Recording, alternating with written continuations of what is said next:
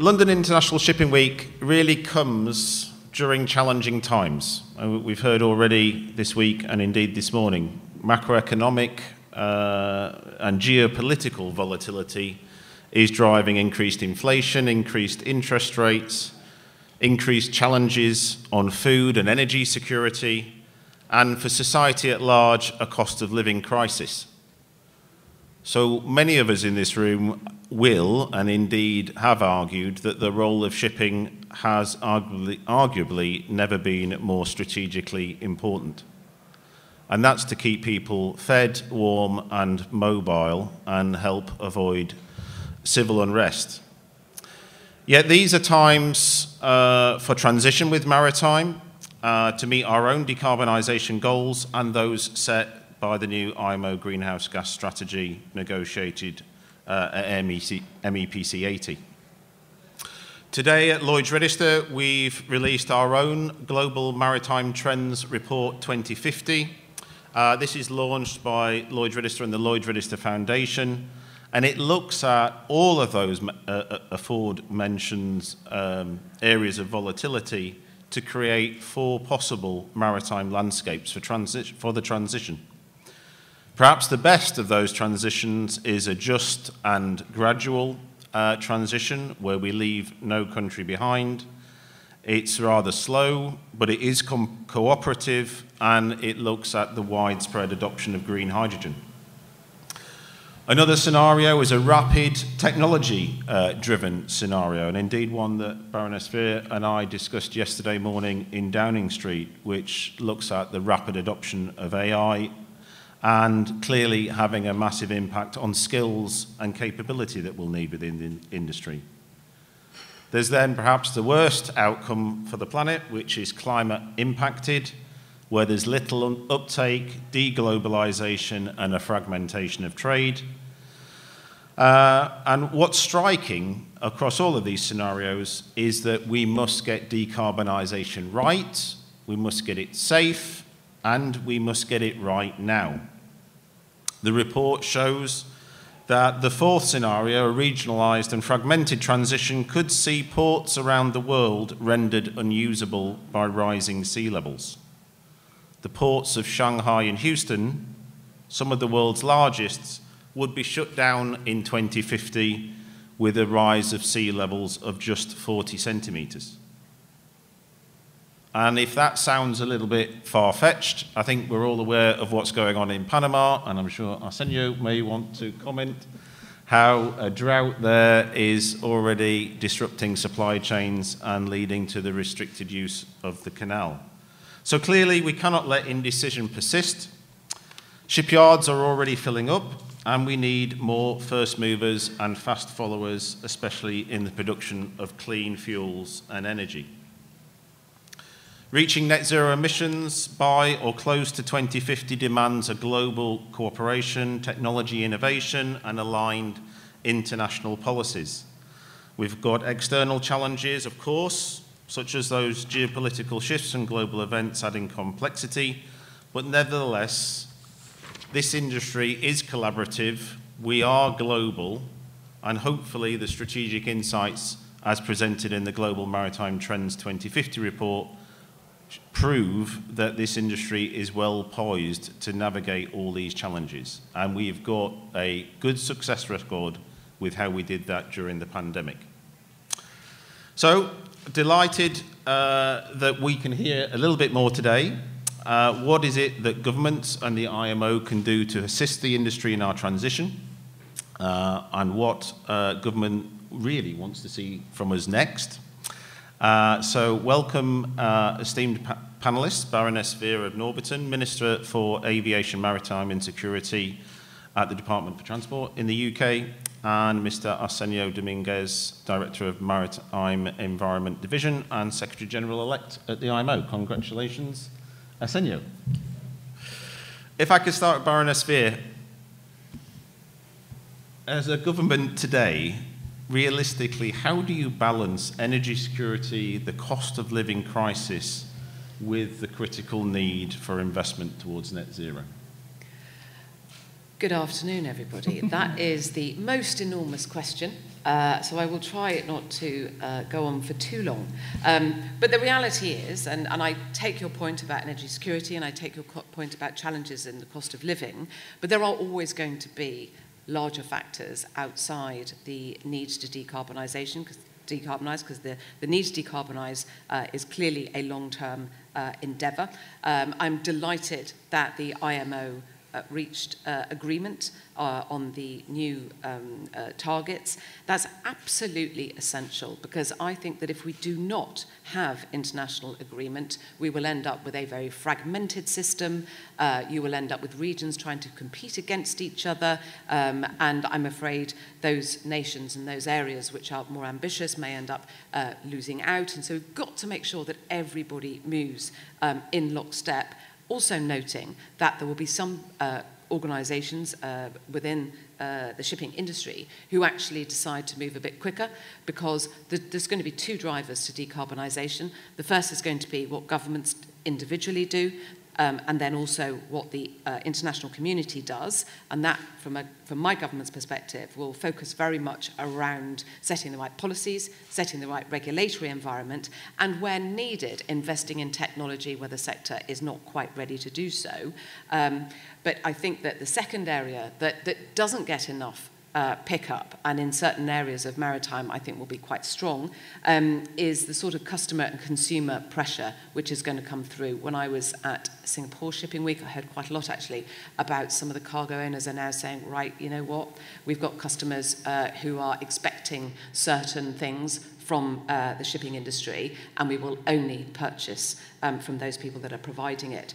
So I do think that the governments have a very, very important role to play. I also do think that the sector does. And I think that what I've learnt so far from International Shipping Week is some fantastic conversations are happening, and we've got to get more of those conversations happening. I had one this morning on green corridors. There were more views around that table about what a green corridor actually is than I don't know, drinks parties at the International Shipping Week. So, you know, it's having those conversations, thinking about, okay, well, what are we trying to achieve? I don't want to put anything in too narrow a bucket, but we've got to roughly know what we're talking about. Again, I accept that I have a role to play in setting those things out from a government's perspective. Thank you, Baroness. Arsenio, we've now got a growing number of orders for ships that can or will run on electricity, hydrogen, methanol. Very recently, some ships being ordered that will be capable of running on ammonia, and also now investments in ships which can carry CO2 as a cargo and carry large quantities of green energy as a cargo. So in your opinion, what more needs to happen at the international government level to ensure that when those ships arrive, there's fuel for them in the ports? I think we've seen just in recent weeks how challenging and what sort of prices Maersk has had to pay for that first relatively small methanol fuel container ship. So what more can we be doing? Thank you. Good afternoon, Minister. Pleasure being here with you, and thank you all for this opportunity. We have given the first we have taken the first step, which was providing that certainty into the pathway towards decarbonization and the industry. That was the adoption of the strategy back in July. It is the first step. There's a lot more to come. Now, we have a challenge, and of course the first one is going to be 2030. But the good thing is that we know the challenge and we know how to start addressing it. They are the early movers. And that's very welcome, because that goes also in line with what the Minister was saying about the green corridors. It's solutions that are out there, but we still don't know exactly how to tap on all of them. But the more that they come on board, the more that they actually appear, the more experience that we actually get. We need to remember to also to share those experiences.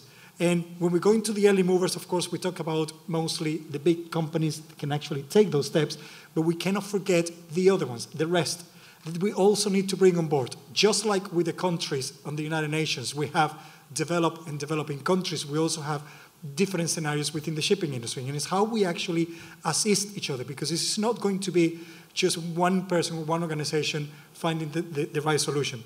Here, is where the more that we actually move forward to achieve those targets that we have for 2030, the more that we're actually going to get the necessary fuels, the more that the market would stabilize. And we have seen that before with other IMO regulations.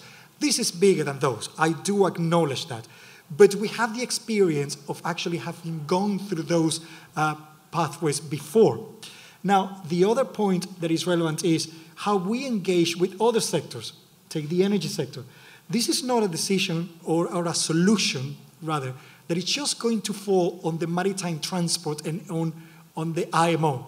And that's why one of the main objectives for us in the organizations and for me taking forward is actually bringing the energy sector and other relevant sectors to play with us, to understand what we're doing, to understand what we need from them. We started working with IEA a lot more, the International Energy Agency, and IRENA as well, because of that. The other aspect that I want to bring to the organization is when we have those support capabilities, conferences, and activities with the member states, is to bring the other sectors. And we recently had one in Chile where we invited the energy sector, and we realized that in the same countries they were not talking to each other, they were not aware of what is needed. And also calling on member states to actually provide those incentives that are also going to be the catalyst for meeting their own national strategies. Because that's something that needs to happen, is how we actually work collaborative, not just at the international level, but also at the national level. Thank you, Arsenio. I want to come back to your point, Baroness Vere, on a green corridor and what it may or may not be. I think a lot of us that were at COP26 in Glasgow were very pleased with the Clydebank Declaration. To have so many signatories, I think more than 25 signatories to that declaration, was a big step forward. It was supposed to be the opportunity for us to get or avoid the chicken and egg situation. How satisfied are you with the progress we're making? Well, moderately satisfied, I have to say. I mean, you know, COP26, I think, was a really big step forward, and the 26 nations that signed up to the Clydebank Declaration are the ones that, you know, certainly many of them are already doing a lot of work in this area. So I think we've established that there is a burning platform behind the need to set up a green corridor. In my view, and I accept that this is not, you know, universally accepted, I think that a green corridor is something of a moonshot. It is not an incremental change. What I would expect is for the entire sector to change from brown to light green to dark green incrementally. The entire sector will do that. But I do think that the reason for focusing on green corridors is to test what is possible. Because if I just compare to my other part of my job, which is aviation, the pathway for aviation is clear. It's still damn difficult, but I know that I'm going to be putting SAF in my planes, hydrogen will come along eventually, and pretty much that's where we think we're going to be. Maritime sector is not like that at all, and that means that from a government's perspective, we have to be, and we should be, technology agnostic, because we need the market, we need technology to decide which fuels are going to come to the fore. And of course, it may be different fuels for different types of uses. I completely accept that. But what we do need to do is define exactly, you know, what it is that we're trying to achieve. Now, in the meeting that I had this morning, you know, I was hearing about what is going on in Canada. I think they're making good strides with the US, and that's very, very welcome. I think there's 14 or 15 routes now globally where progress is being made. In the UK, we've invested £1.1 million in feasibility studies. And I know they sound really dull, but they're really, really important to understand what is possible. So one of those feasibility studies, for example, is looking at the short straits. Now, if we cannot decarbonise the short straits, then quite frankly, we should all go home, because it is, you know, high volume, doesn't go very far. It's entirely predictable, really, apart from the odd meteorological event. So those are the sorts of things that we've got to bring forward. Now, in order to make progress, what are we going to do next, and how are we actually going to do it? We've got to bring together the clusters of the willing. And as government, we can put the grit in the oyster in order to encourage people to work together, completely accept what Arsenio is saying about the energy sector, because one of the key challenges that we have in the UK and also in probably every country in the world is grid. But I have lots of ports who will come up to me and knock on my door saying, Minister, I need some energy. Well, that's great. So does everybody else. So what we have to do as a sector, and I'm really keen that we do, is we've got to come up with evidence. I need to be able to go to the Department of Energy Security and Net Zero and say, Dover needs this, Southampton needs that, Felixstowe needs that. They need to look at me and go, okay, and if we gave it, what would happen? I'd say, well, and this would happen. We would reduce emissions by X, Y, Z. So it's that interface between the industry providing us with the evidence such that we can take it into a centralised planning system, which is the energy network within pretty much every country, because we need to decide where we're going to increase and improve the grid first. So that is what I'm hoping to now see, is those people who want to be first movers, those people who think that actually this is a competitive world and there is a competitive advantage to be had, grouping together, working with me, providing evidence that I can then take to other parts of government to make sure that we are providing the infrastructure to put that in place. And then, of course, it's over to IMO and others to make sure that we have the regulatory framework around that such that everybody is safe when operating the corridor. Thank you. Very clear. And Arsenio, perhaps coming out of MEPC 80, as with anything, building momentum, trying to get that first push is the hardest. Clearly, we haven't got that much time between now and 2030 and the 5% with an aspiration of 10% of zero-emission fuels being used before the end of this decade. Where are you seeing the biggest opportunities for acceleration? We reached a very good agreement in the way that, in how it was done. And it's all the membership together. It was the member states, the IGOs, the NGOs that were present. And this actually gives us the momentum to move forward. Now, let me just speak on something, because the minister was spot on all this. It's how we demonstrate what is needed. And the green corridors, for example, yes, we're still learning from them. It's one of those tools that is going to provide that kind of information. It will, some of the trading routes may change. They may veer away from what we are used to business as usual, just because of the way the things are being developed. Now, when it comes to the opportunities, we know the challenges. We know that it's going to be difficult to get all those fields, and that we're competing with other sectors as well, not just in transport, but different sectors around the world that will also need the fuels that, to be fair, we will be transporting for everybody to use. And here is where countries can take those actions as we progress with the development of the regulation, and the shipping industry as well. We talked already about the early movers, and is sharing that experience and that information. We all know where we're going now towards 2030.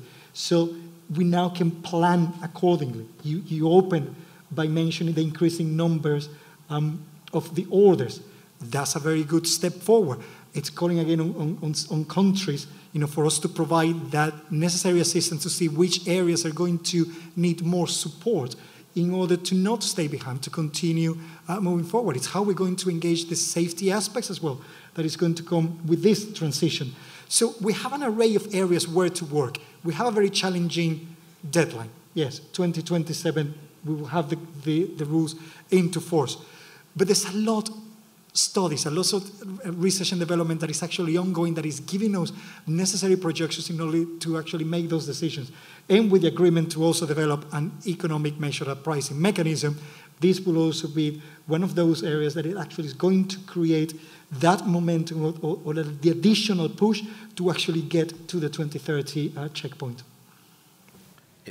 Just a quick follow-up on that. Can you share when you think that pricing mechanism is coming?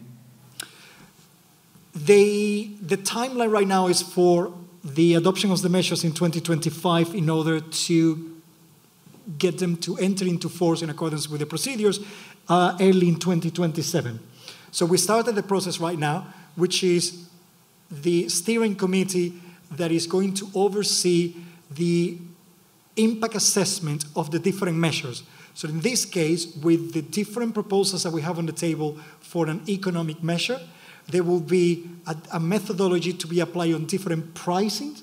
That information will be provided to the organization in full. The final report is to the autumn session of the committee at the end of next year. The initial report will come to the spring session of next year. And once we have that in place, we will have the necessary tools to develop the pricing mechanism, the economic measure. In the meantime, member states and the industry, because the proposals from all of them, they continue to talk to each other in order to get all the best aspects of these measures and develop the one that is going to be agreeable for all and that is actually going to help us to meet the objectives of the transition of decarbonization. Thank you. And Baroness, Vere, just thinking again, maybe even more short term, end of this year, we will have COP28 in the UAE. For the UK government, what does success look like at COP28? When it comes to maritime, obviously I'm not going to talk about anything else. So when we all go on holiday to Dubai, I will be very, very much focused on the sorts of things that maritime can achieve. I would very much like to see more signatories to the Clydebank Declaration. I think that expanding that would be incredibly good. And I think we shouldn't be too glum at COP28. I do think that we have made great strides internationally this year, and I think it is worth taking a moment to celebrate that, but also to have conversations with some nations who had to move further than they probably initially wanted to do, to reassure them that we are all working together on this, and that there is an opportunity, of course, for everybody to put in their ideas and their thoughts, which leads really to what Arsenio was saying, is, the thing that I'm very much focused on now and around COP28, I think the thing that we need to really think about is what does the economic model look like and what do the different economic interventions look like. One of the things that we all know is that there are going to be operating cost differentials. How do you deal with those? What is key is the government is not going to step in and pay for the operating cost differential. It's just unsustainable, and in any event a taxpayer is also a citizen, and we need to think about how do we help the transition by mitigating that operating cost differential? Because I think the other thing that I would also like us to be able to focus on is where do we think technology will, to a certain extent in the medium term, come to our rescue and end up by making certain fuels more ubiquitous than they are now, at which point costs will fall. So I think we need to do a lot of work around, and I really appreciate the work that the Lloyd's Register has done, and I would like a copy of that report if that's okay, to really think about what are the different scenarios that are going to be down the track and what might they look like, because there may well be a scenario where there is some short to medium term intervention that is required, but actually over time it will fall away. It will all depend on carbon pricing. We love the IMO, we love the work that happens internationally. Sometimes it can feel like it's very slow, but that's necessarily so because of what it is. Private sector can move much more quickly than that, and I am aware that there are some people working on some very interesting proposals, which I'm probably not allowed to share today, but as to what the private sector can do outside of government to try and group together demand for certain cleaner and greener transport routes. So I think watch this space on that one. Thank you. And maybe finally then, Arsenio, clearly not every company is the same size as Maersk. Not every company can be that first mover or can absorb that financial risk or that commercial risk or even commercial opportunity. You've already talked about the cargo owners demanding more. So how do we get more incentive? I know we have to go through a certain process. I know we have to get these reports finished. But what more can we be doing internationally to encourage more first movers? Because I have to say, there's no shortage of fast followers that I've spoken to. But there's lots of people very, very nervous, understandably, about being first and it being the wrong decision. We talked about being fuel agnostic and technology agnostic. Then everything is coming together. There are certain parts that, of course, are, and this is a business. We have to remember that as well. There are economic decisions that companies will make depending on where they're taking them forward. Another very good point that the Minister highlighted is, the perception is the population. And this is growing around the world. It's not just on developed countries. It's happening in developing countries. The need to actually be sustainable. The Sustainable Development Goals from the UN are actually reaching out a lot further than sometimes we think. So there is the part from the governments to support those early movers. From our side, what I can say is I want to tailor different projects and bring forward and start conversations with the United Nations on where we can actually enhance the financing that can also support these developments. Because we are on the same boat here when we go to UNFCCC and we talk about what else can be done for developing countries.